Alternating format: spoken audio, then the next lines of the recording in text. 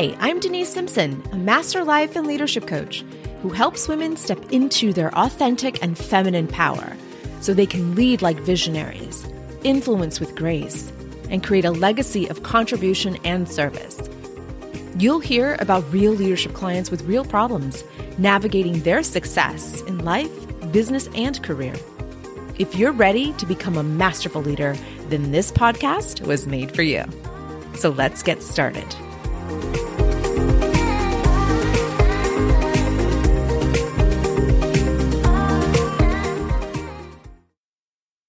Welcome, leader. I am so excited to serve you today. You are a busy, dynamic leader who has so much on her plate. And so I know your time is valuable, and I do not take that for granted. So know that every time I come to you with a podcast like this, an episode like this, know that there's a lot of thought that goes into our time together. I want to deliver to you valuable information that you can put into practice immediately. And that's what we're going to do today. We are going to talk about unconscious bias. Unconscious bias just means it is unconscious or unaware to our conscious awareness. It is below our conscious awareness. It is how we operate 95% of our day. We operate at the automatic, unconscious default levels of our mind. And so 5% of that day is spent consciously. We are doing math. We are presenting a sales pitch. We are solving a problem for our clients or our stakeholders or our employees. We are alert. We are on our toes, so to speak. And that's when we are conscious. And so unconscious bias is when somebody demonstrates to us through their behavior a bias that they have towards a woman leader or a woman employee. And it's unconscious to them. I certainly don't believe that people are not well-intended. I don't believe people are, intentionally mean and nasty. I don't believe that at all. And because we're operating 95% of our day at the unconscious level, of course, their bias is unconscious and their behaviors are unconscious to them.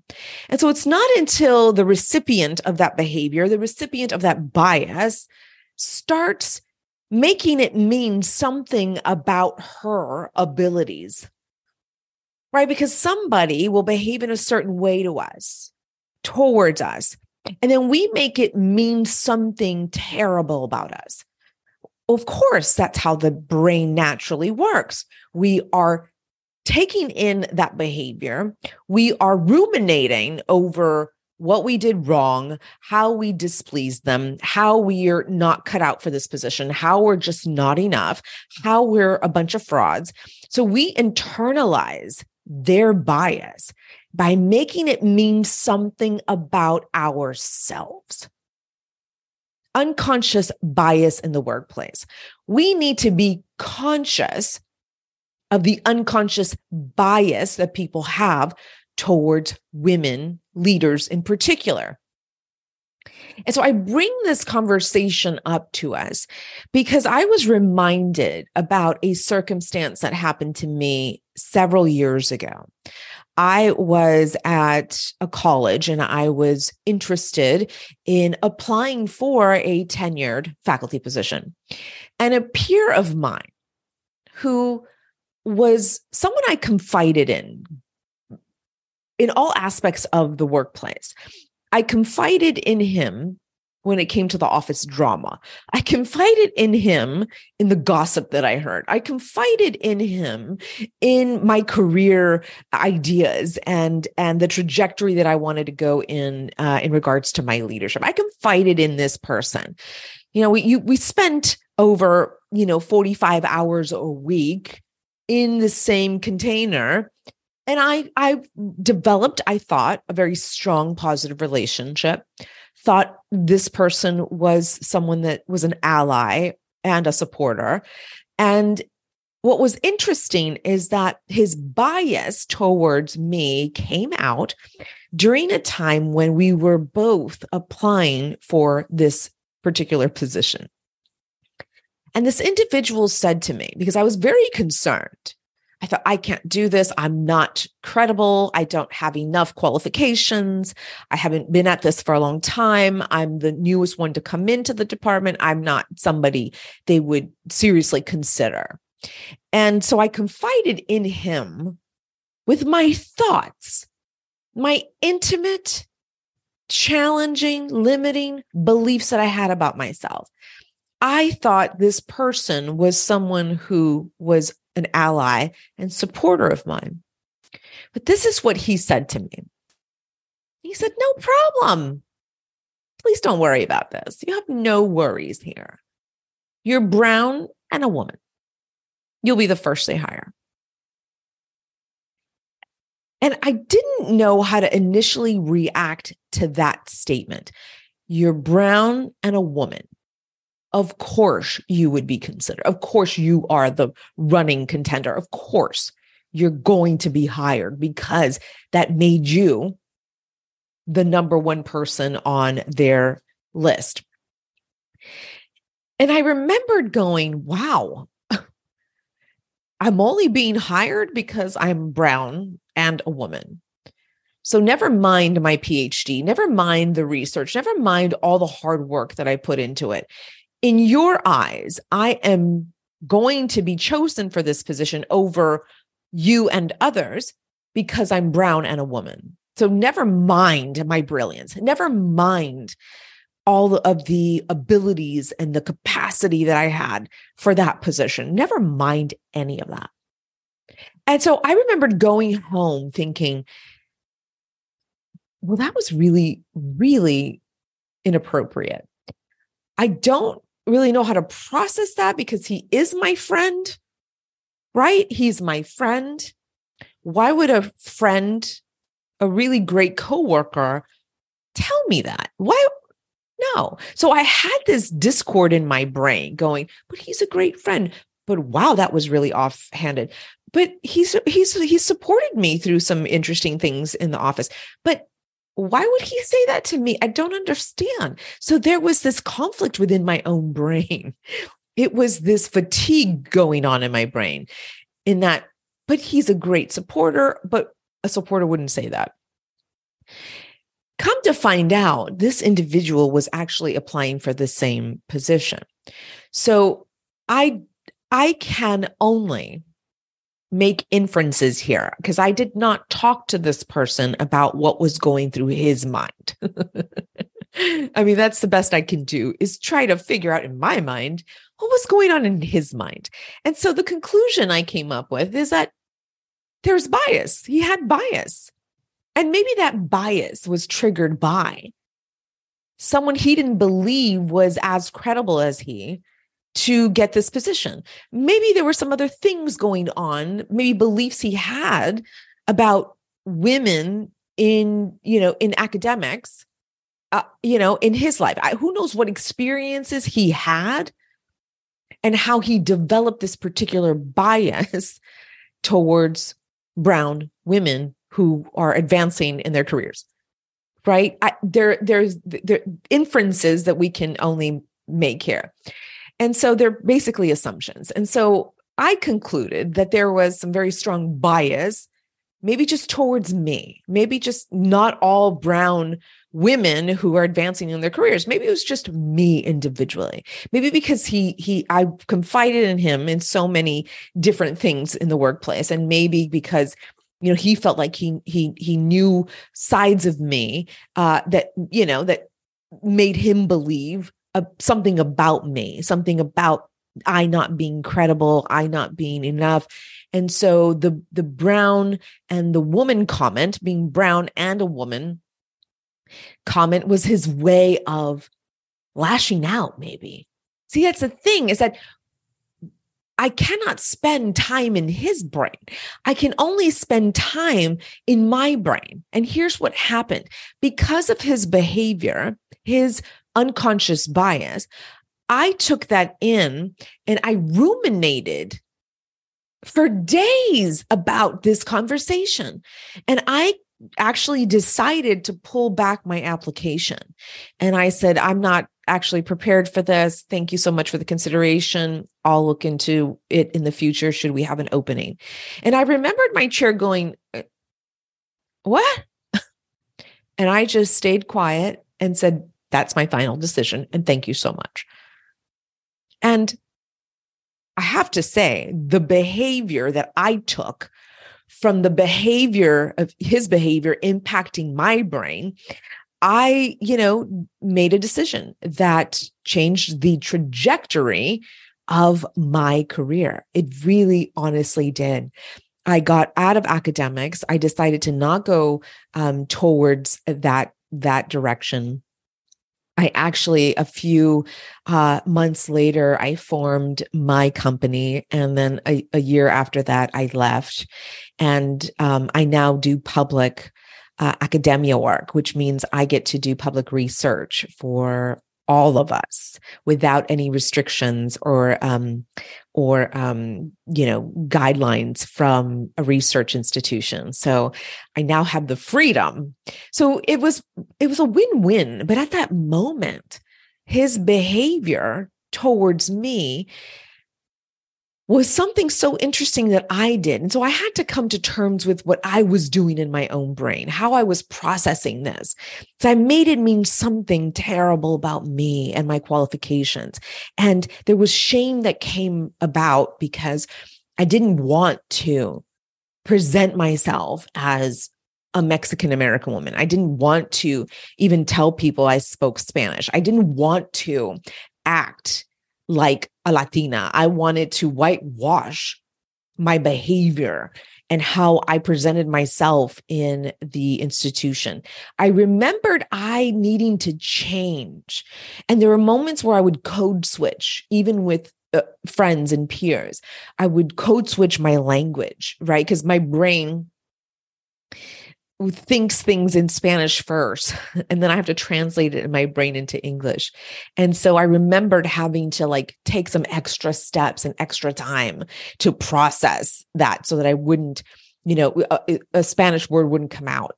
So much went into changing my identity because of somebody's comments, because of somebody's unconscious bias towards me. And that's the thing. It was unconscious to him. I honestly don't think people are bad humans. I really honestly think this was something that was buried in his neurology. And because of the circumstance and because, maybe there was a threat to him or he felt some kind of, survival threat or something that was going to threaten his existence or threaten his salary, something pushed out. And that's what came out. Was his words, and they were explicit. But then I, as the recipient, didn't know how to cope with that, didn't know how to handle that response. It was unexpected, it was surprising, and it was hurtful. And I internalized it. And the behavior from that internalization was pulling out from that hiring process and then changing the trajectory of my career. And so looking back, however, what a win it was for me. What a win. His unconscious bias ultimately was a win for me. And so I share with you this very private example because there's so many women out here who are suffering in silence. They may have been said something explicitly. It could have been a microaggression in the workplace, could have been a little passive aggressiveness in the workplace, behavior from someone else. That's the evidence of unconscious bias is witnessing and having evidence of behavior, inappropriate behavior. And it could be an off-putting joke. It could be an offhanded comment about women, about you, about mothers, or it could be so harsh in that you are passed over because you are in your childbearing years. I mean, there are institutions, clients of mine who, have gone through formal terminal education who have said to me, I was asked if I was going to, have children within the next 5 years.